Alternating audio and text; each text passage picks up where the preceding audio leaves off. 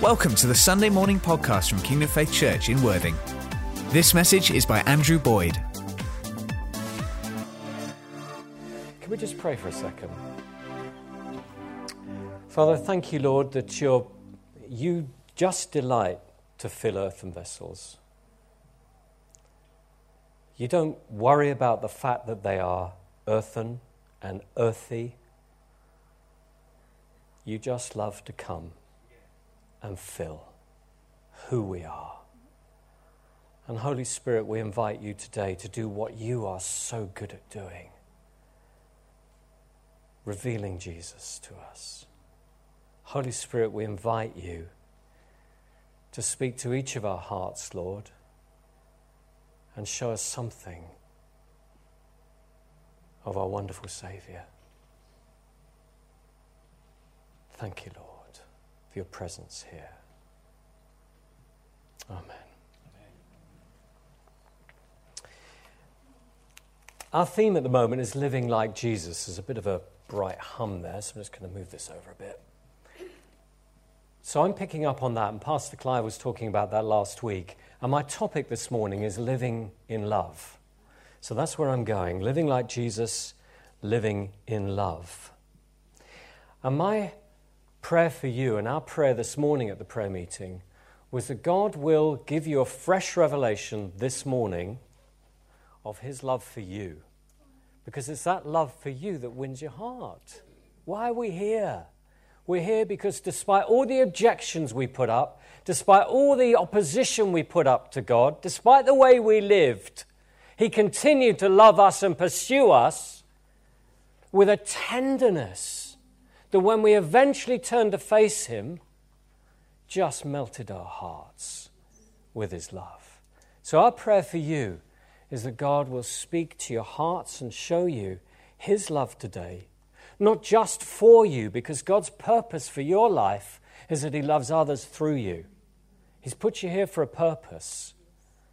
Love is always for others, and the object of God's love is always others. So the love that he pours into your heart and my heart is not just to be kept, jealously guarded, miserly kept, stored and counted quietly in the dark. It's to be given away to others. But we can only give what we've received. You know, when you're on a plane, I was in Swaziland a week ago. It's now called Eswatini. It's a nice name. Apparently, because people were confusing it with Switzerland. I don't know how they did that. But the king changed the name, because he's a king and can, to Eswatini, so they wouldn't confuse it with Switzerland anymore. It's a beautiful place. It's delightful. But when you go on the plane and the stewardesses tell you, you know, you've seen it a million times. There's the oxygen mask. When the oxygen mask comes down, what do?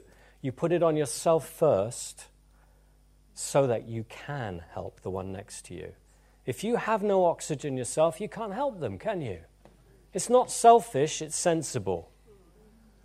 So we need to know the love of God, and God's heart is to pour out his love into our hearts. We've received something of that, and he wants to give you today a fresh revelation of his love. Are you up for that? Yes.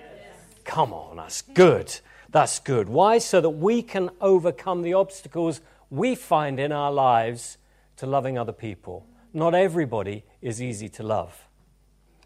How many parents here have teenage kids? Hallelujah. It's been an interesting summer. I'm not going to say too much because I'm being recorded and I love my boys. But it's been an interesting summer.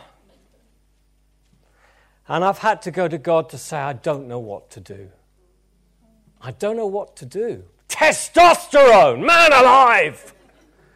The stuff that comes out of people's mouths when the hormones are up. Woo! What do, Dad, Mum? What do you do with that? Well, I've had to go to God and say, God, give me wisdom, please. I want to know what to do. I love my boys. But I need your help, Lord. And I came to him and I asked him to help me, and he spoke to me, and that's what I'm sharing with you today. We need God's help. You ever wondered how it is that when Jesus came to this earth, he could put up with us? How could, he lived and he died, but he lived before he died, 33 years of it. If the attitudes of our heart were a smell, what would the stench of this world be like? Oh, how did he put up with us? He's got these disciples, James and John. Sons of thunder, they're called. And they're preaching at a Samaritan village. And the Samaritan village say, we don't want any of this stuff. So what do James and John do? They go, we want to call down the fire of heaven on this village. We want to destroy them. We want it to be like Sodom and Gomorrah. And Jesus goes, how long have I got to put up with you guys? Where are you coming from? This is not why we're here. We're here to prevent that, not to make it happen. How did he put up with the smell of us? And yet, he came and he lived and he loved. And he was like no other because he did not come to preach judgment. He came rather to preach the kingdom has come. He came rather to say, look, there is hope for the world. There is opportunity for the world. There is grace for you and me. There is grace for all of us. He came to say, look, right now, whatever the state of the world, and the history of humanity is blood-soaked. The history of the world right now, you look around the world, it is blood-soaked. We're reading the Old Testament as a church. It is blood-soaked. Because people are barking for judgment and waging war against one another. And Jesus said, no! There is a time coming when everything will be put right. But right now, for this window of time, let me reconcile you with the Father. Let me bring you back, those of you who are far off, and reconcile you with the Father. Let me begin a work in your heart today that will put you right before God so that you can help others become right before God. We are at a particular passage in human history right now. It's a time of grace. It's a time when God has spoken his favor over humanity, which is undeserved. But he's spoken it, and that's where we are. Thank God. How could we be in this room if it were otherwise? So Jesus came to a blood-soaked world to show what God was like. You know, there's a story of the blind men and the elephant. You got people who can't see faced with an elephant. And for everybody, they touch something different and they describe something different because they can't quite see it. The tail, well, this is a rope, isn't it? No, hang on, it's a tree. No, it's not a tree. It's much bigger than it's a wall. No, it's a spear, and so on.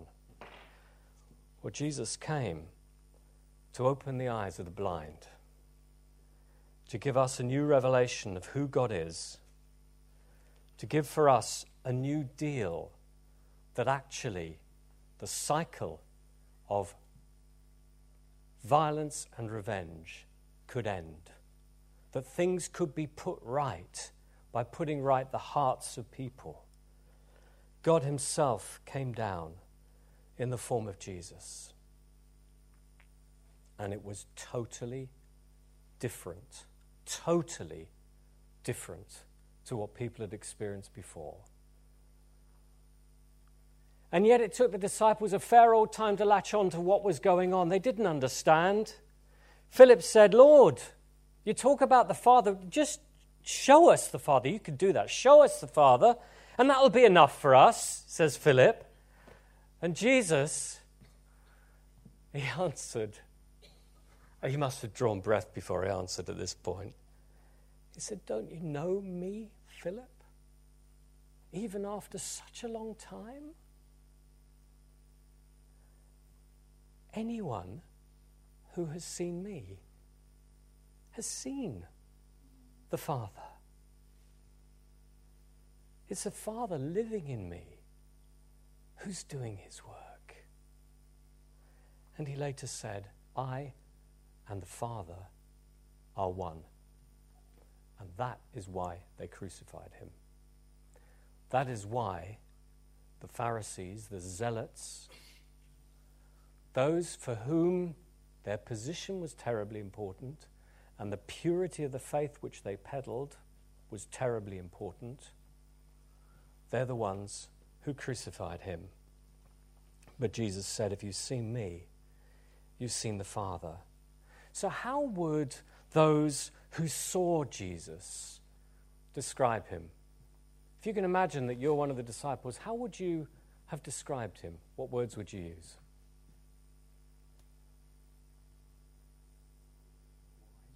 Wise, thank you. Yeah. Loving. Joyful, understanding. Compassionate. Whoa. When two are in agreement. Strong. Humble. Great combination. Strong and humble. And yet, at this point, Philip still couldn't quite join the dots. And probably the others couldn't quite either, because it's still all a bit of a mystery, because the whole history of humanity has been blood-soaked.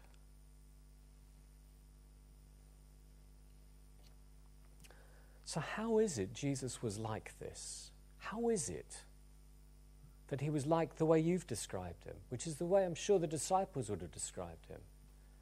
It's because he walked with God. It's because of the person he spent time with, his Father. If you've got your Bible with you, please turn with me to Proverbs 3, 5 and 6. You could read it off the screen, but I'd rather you turn to it in your Bibles, because I've got another question for you in a moment. Trust in the Lord with all your heart, and lean not in your own understanding. That is, don't rely on your own wisdom to get you through. I tell you, it won't get you to heaven. You need more than that. In all your ways, my version says, submit to him, and he will make your path straight. Now, Jesus walked with the Father. We're talking about how to live like Jesus. So we can take our cue from him and learn to walk with the Father. But I want to bring you back to a really key thing within this text, which is so easy to overlook. We're doing the Freedom Course at the moment, and the Freedom Course uses this translation: submit to him. What does your Bible say? What's the word or the phrase that it uses there? In all your ways, submit to him. Has there anybody got anything different? Acknowledge, thank you. Anybody else? Lean on, trust him, and be confident in. Okay, thank you. Rely on him. Anybody else? Never lean on your own insight. Okay. And the next phrase is, in all your ways, what? What does it say after that in yours? Have mind of him. Okay. Well, that's a lot of versions, right? They're all saying something similar, but they're a bit different. And why is that? You ever wondered this? Let me just give you some more versions. Seek his will in all you do, New Living. Always let him lead you, Contemporary English. Remember the Lord, Good News. Think about him in all your ways, Holman Christian Standard. Christian Standard Bible, in all your ways know him, and he will make your path straight. Why so many translations? Listen, this is wonderful. There's a very good reason for this. And that is that the word that is used, which is translated in all of these different ways, the word that's used for submit, is actually much bigger than that. It's much bigger than acknowledge. And I've preached on it before. The word is Yoda. Spelled Y-A-D-A, but pronounced Yoda. And do you know what it means? It means to know him fully and to be fully known by him. It's the same word used of sexual union in the Bible. It is that intimate. This is how Jesus walked with his Father, in the intimacy of being fully known and fully knowing. Anything else, the word submit, the word acknowledge, the word remember, they're just a shade of the real meaning of this. It's much, much deeper than that. It's far deeper than acknowledge. It's far sweeter than submit. Let me take a slight detour for a second here. What does the word Islam mean? Submission. Thank you. It means submission. And if we look at the Saudi Arabian flag, which embodies all of this, across the top, and the Arabic writing reads from right to left, is the Islamic creed. And underneath that is a sword, and it's very deliberate, because it is submission at the point of a sword. It is blood-soaked. When you see those awful videos on the news of jihadists creating atrocities, what do they keep crying? What's the phrase you keep hearing? Okay, what does that mean?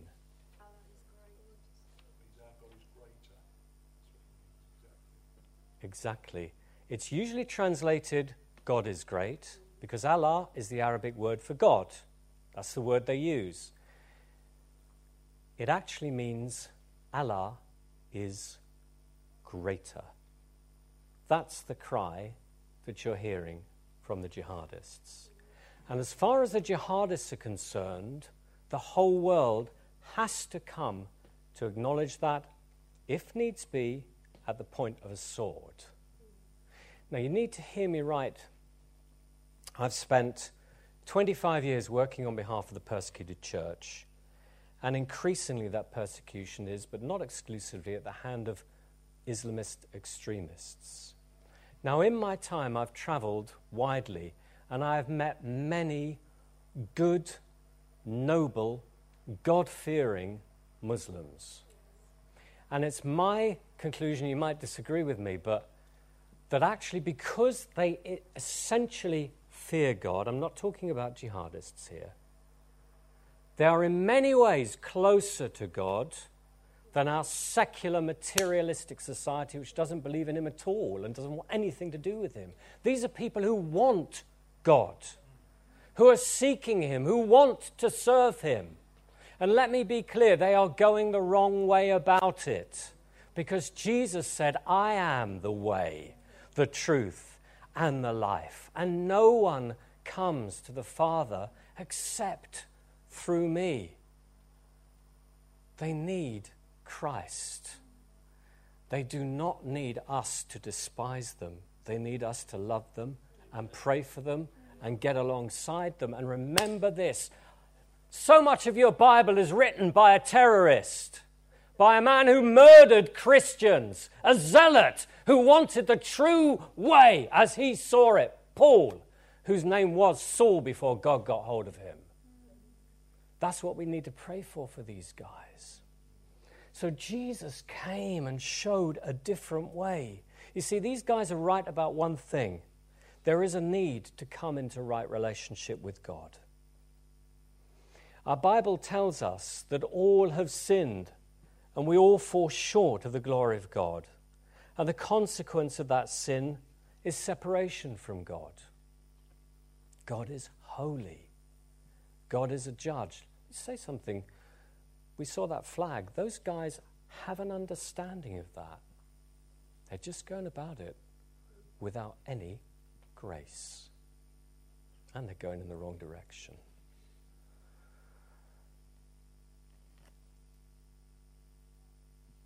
How, given that God is holy, and if I can describe holiness, I'm sure this isn't the whole story. God is love, right? Love warms you through and has warmed you through. That's why you're here.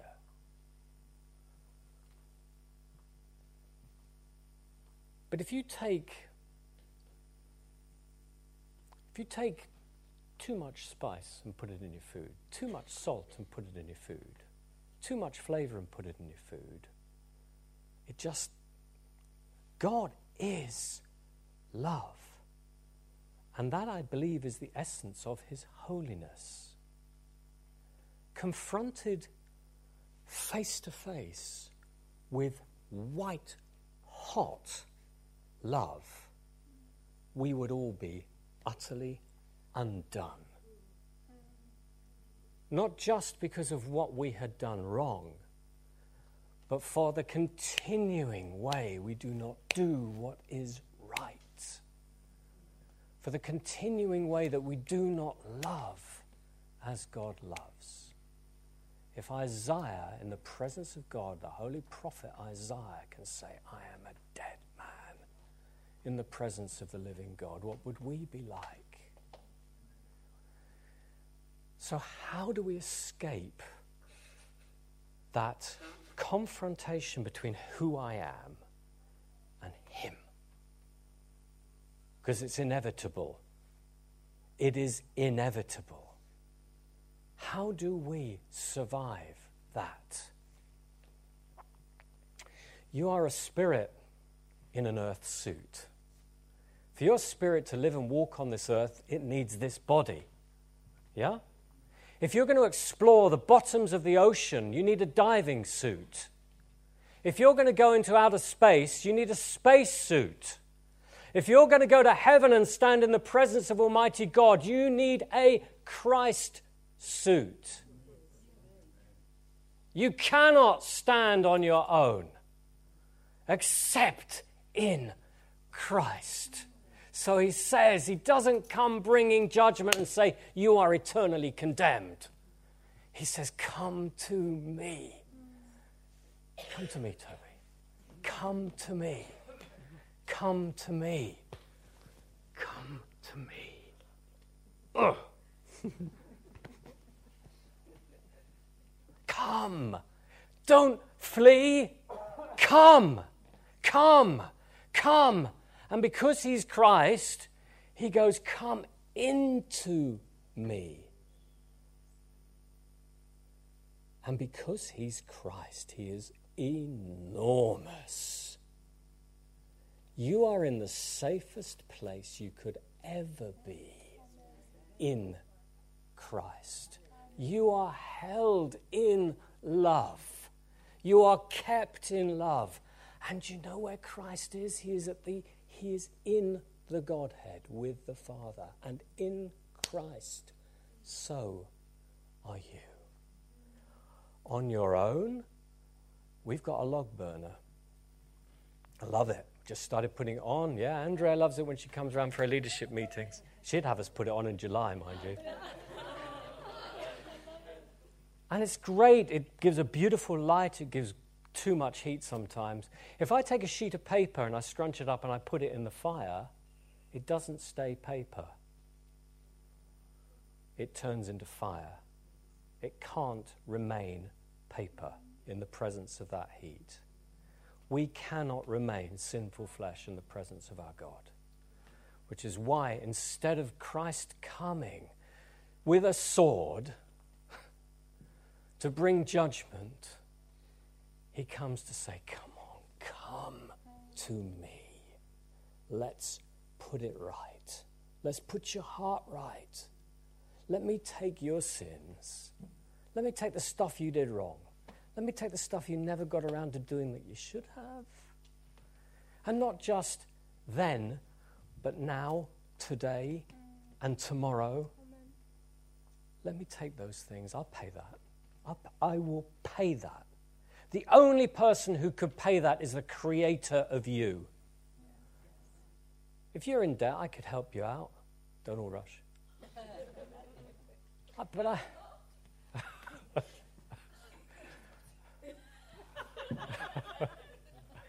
I could help you out, but I can't pay off those debts.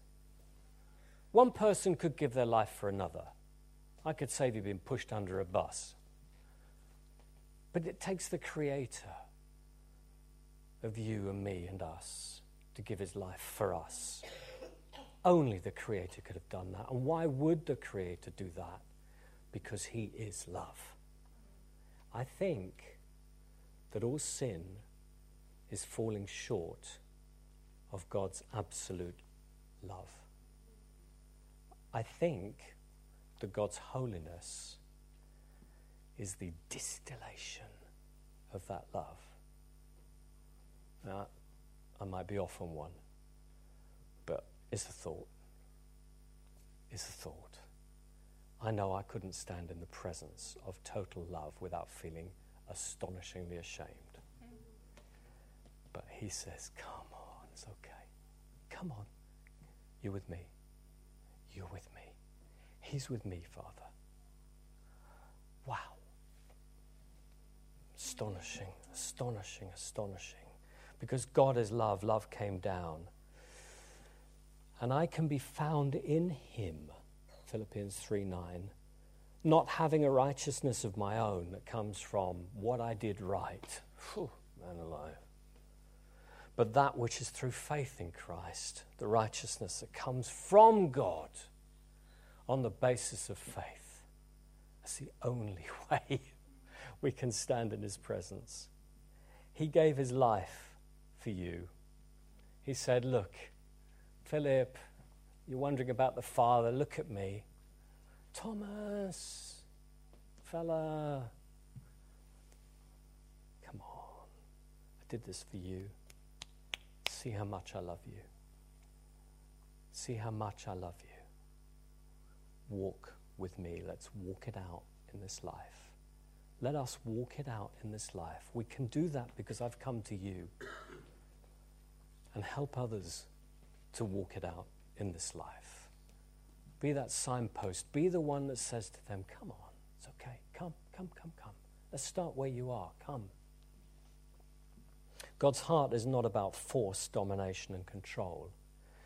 It's about love. Because we know we are loved, we can love in return. We yield to that astonishing love, and we yield to one another in love. It is the difference between rape and lovemaking. And that's what our God is like. He is a lover of our souls. Why is still beyond me, but he is. And we know his love. And I just want to say to you today, if you haven't encountered that love for you, who you are, where you are right now, whatever you've done, whatever you never got around to doing, he'll meet you where you are now. Because he's paid it. He's paid it. He's not saying it didn't matter. He's saying it mattered that much. And I've paid it for you. Because I love you. Amen. Just come to him. And he gives his life for you and says, it's not a cheap thing. What I want from you in return is your life. It's not cheap. It's profound. It's deep. It gives you the astonishing value that the Creator himself gave his life for you. It doesn't diminish you. It adds immensely to you. The love of God. And it's that love and mutual respect that's between each member of the Godhead. So Jesus says, love one another as I have loved you. Jesus says, 1 John 4:16, God is love. Whoever lives in love lives in God, and God in them. I have a challenge with my teenagers at the moment. Who do you have a challenge with? These things pass, right? Yeah. But in the meantime, we go through them. Who do you have a challenge with at the moment? God's going to help you today with that challenge. So I went to the Lord and said, what do I do, Father? Because this is upsetting. And I need your wisdom. And we were reading Corinthians, right?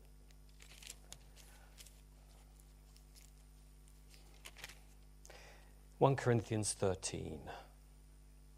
And now I will show you a better way. No, I'll show you the best way. I will show you the most excellent way. I'm going to read this now, and as I read it, what the Lord did for me was, as I read it, there were phrases and verses that just went right to me, okay? Some of them didn't, and some of them, okay. Just let the Lord do that with you. It's not to make you feel bad, it's to bridge the gap that you're feeling. If you feel a shortfall, he's going to bridge it today, okay? If I speak in the tongues of men and angels, but I don't have love, I'm just making a terrible noise. If I have the gift of prophecy, and I can fathom all mysteries, if I have all knowledge, if I have the answers to everything, and if I'm the one, and how many of us do you know that as Jesus promised, if you have the faith to move mountains, they'll move? If I'm the one who somehow has got hold of God so much that I can say to this mountain, come, and it comes, and say to it, go, and it goes. If I'm that one, but I don't have love, I'm nothing.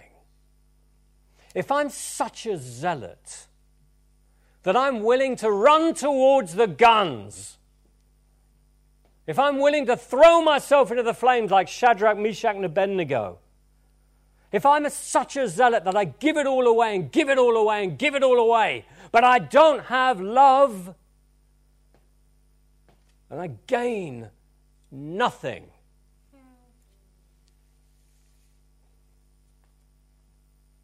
Love is patient. Love is kind. Love doesn't envy. Love doesn't boast. Love isn't proud. Do you know, love does not have to have the last word. Love does not have to win every argument. Love does not have to just stand up for what is right because it's right and be proved right. Why? Because it's a long game. It's much longer than having the last word. Love is not proud. Love isn't rude. Love isn't all about me. It's not self-seeking. Love is not easily angered.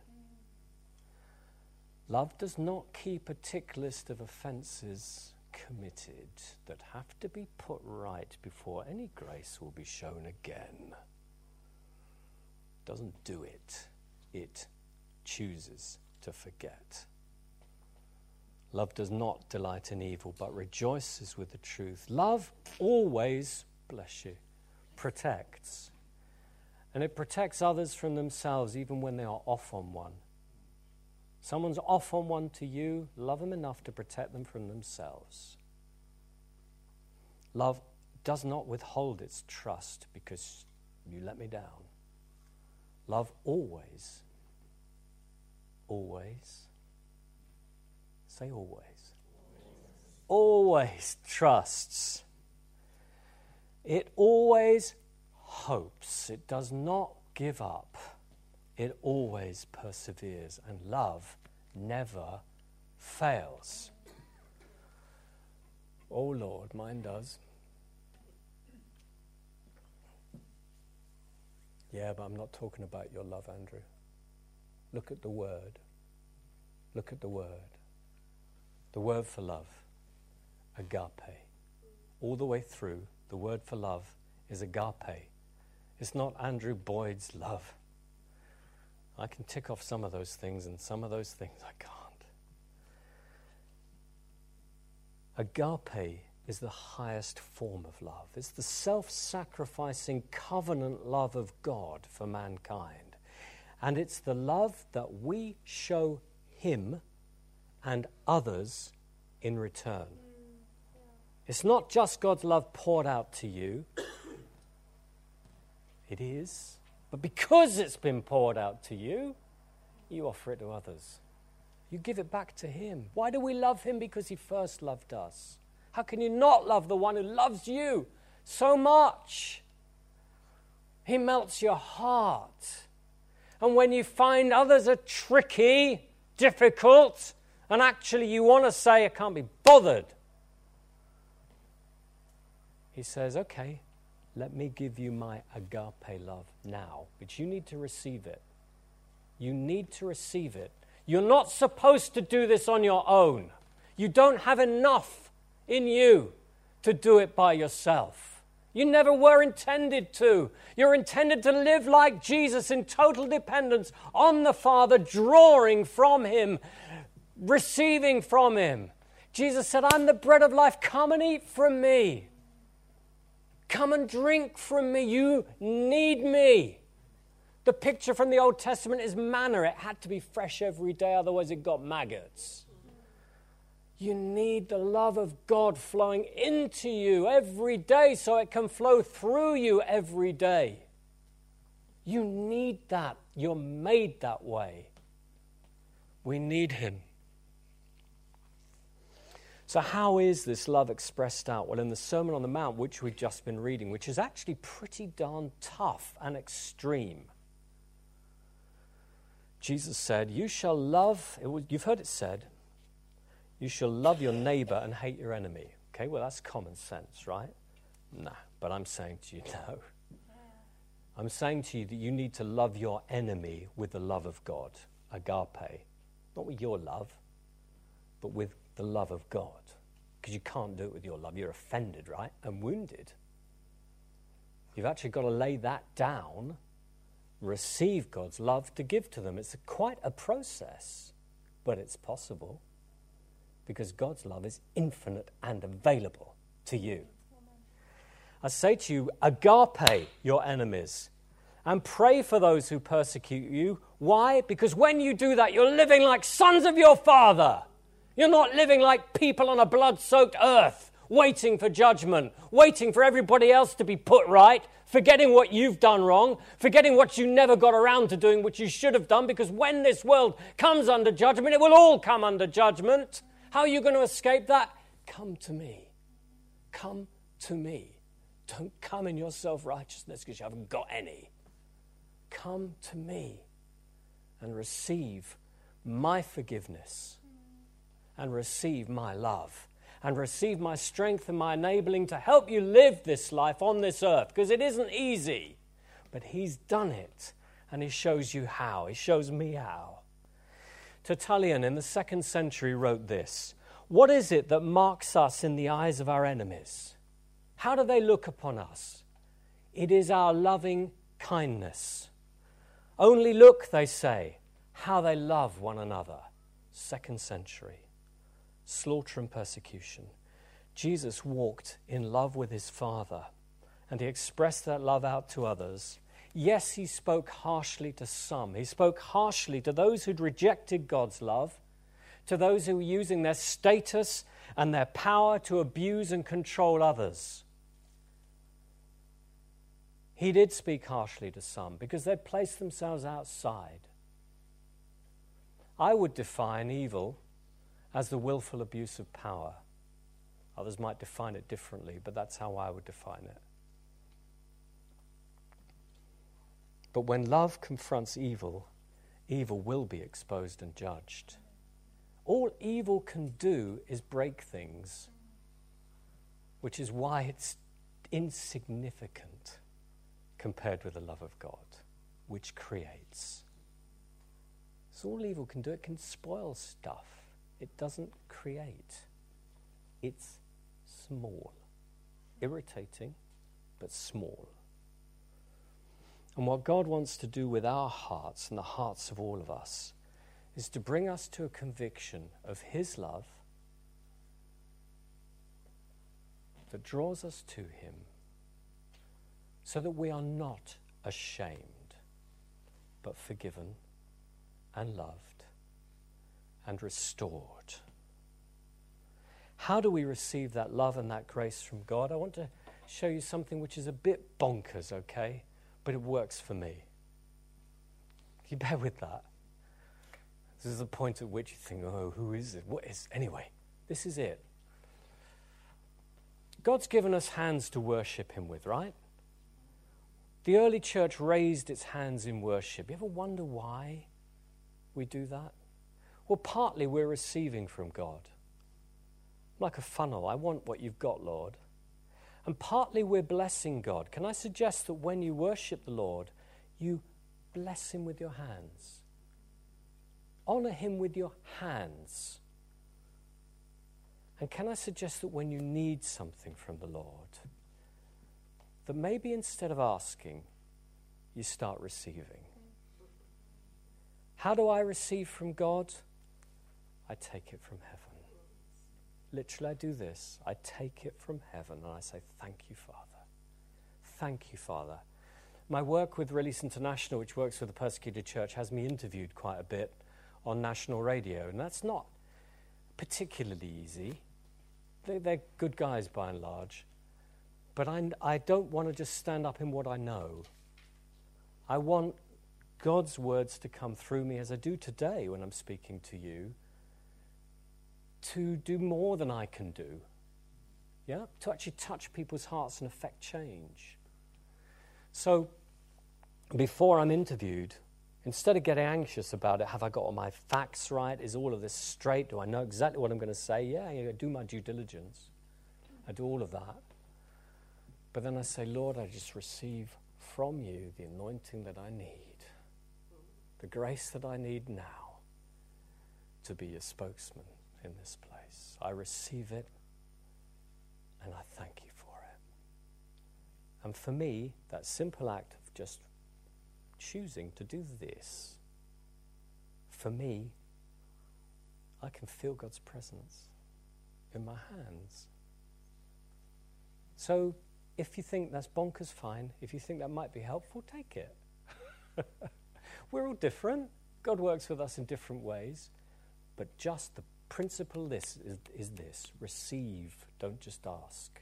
Sometimes we're just anxious and we just keep asking. And actually God's saying, you've asked, now just take it. So however it works for you to do that, you lie on the floor and do it if it works for you. Just learn to receive. Jesus took himself away from the crowds, where the point of great need was. He did without sleep to spend time in the presence of his Father. Whatever you need to do, do it. In 1 Corinthians 14, which we're not going to look up, follows on from 13, obviously. It's about the gifts of the Spirit. And these are the power tools that God gives us. Let's never forget that the reason for God's power tools is to build things. Power is not an end in itself. God gives us gifts in order to express his love. So the first gift typically is the gift of tongues, which allows my spirit to speak directly to my Father in heaven.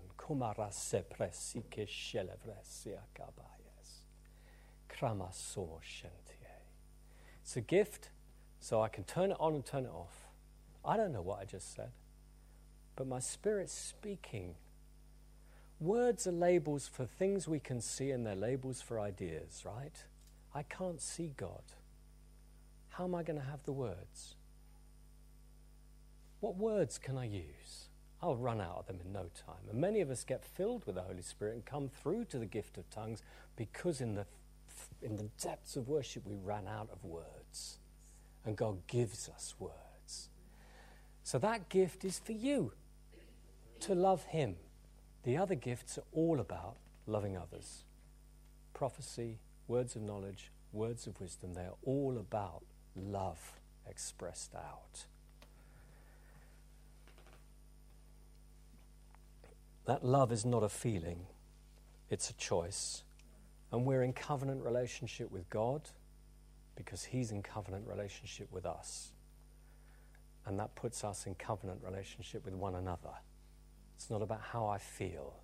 It's not about whether you deserve it or whether I deserve it. I don't. Colossians 3:12-14 says this: Therefore, as God's chosen people, holy and dearly loved, clothe yourselves. That's a choice. That's not a feeling. Clothe yourselves with compassion, kindness, humility, gentleness, and patience. Bear with each other. That's a choice. And forgive one another. If any of you has a grievance against someone, forgive as the Lord forgave you. And over all these virtues, put on love, which binds them all together in perfect unity. Putting on love is a choice. God's covenant relationship with us is his unconditional love. It's that love that you saw expressed from Jesus to James and John when they want to call down fire on the Samaritan village. And he says, how long? And the answer is as long as it takes, because I'm here and I'm not going anywhere. God's love for us is like that. And his love for others, the ones you find difficult, is the same.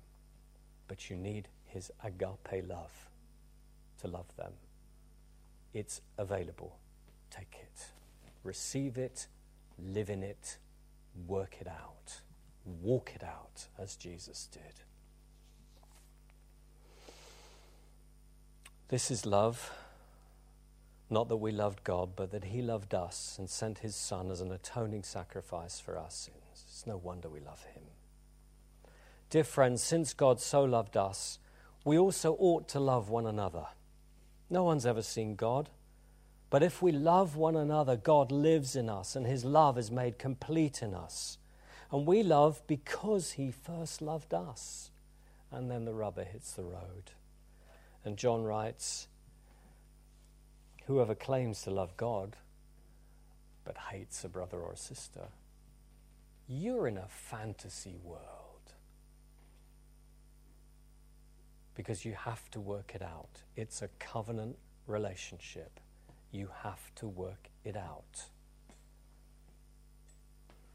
For whoever does not love their brother and sister whom they have seen cannot love God whom they have not seen. And he has given us this command. Anyone who loves God must also love their brother and sister. Are you anyone? You are. So he's saying it to you. This is his last will and testament. This is the thing he said before he left. He said, whatever else I've said, this one is the one that really matters. You just got to love them, okay? You don't have to do it in your own strength, because I'm here for you to love through you. Learn to take my love. Learn to put on your oxygen mask, and then you can give it to the one next to you. It works that way round. And if that's true of your brother and sister, then it's certainly true of your son and of your daughter, of your husband, or of your wife.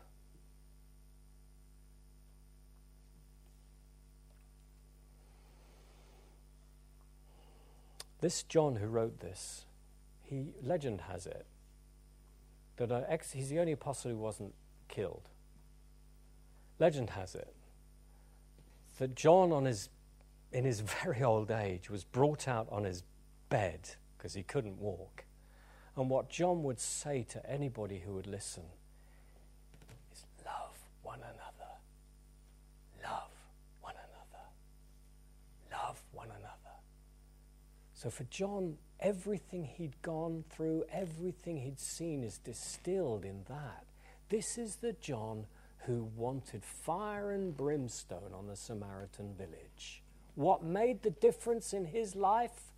He spent 3 years walking with Jesus, who spent 33 years walking with his Father. How do we live as Jesus lived? Walk with him. Walk it out. It's difficult sometimes to love. It's difficult to be wise and know what to do. Walk it out. God isn't saying to you, just get on with it. He's saying, come, tell me about it. Let's talk. Come on, I want to hear your heart. And then let me show you a more excellent way. I'll show you the more excellent way for you. That where you're missing anything, where you're lacking anything, where your love is deficient, because we are who we are. I'll show you a more excellent way, and I'll make it possible for you. I will enable it for you if you receive from me. Live in my love, he says. Live in it. Don't just talk about it, think about it, read about it. Live in it. Eat the manna. Jesus spent time with his Father in prayer, and he rested in his love. He fasted. So take time to know his love. And if you want to live like Jesus, live in it. Receive it and give it. Breathe it in, breathe it out. Receive and give. Yorda. To be fully known and still fully loved by the God who says, I want you to know me. It's not just that I know you. I want you to know me. To fully know me, because I know you, Philip, I know you, and I love you.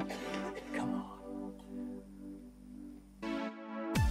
Thank you for listening to this Kingdom Faith podcast. We trust it's been an encouragement to you. For more information and resources from Kingdom Faith and our other audio and video podcasts, please visit www.kingdomfaith.com.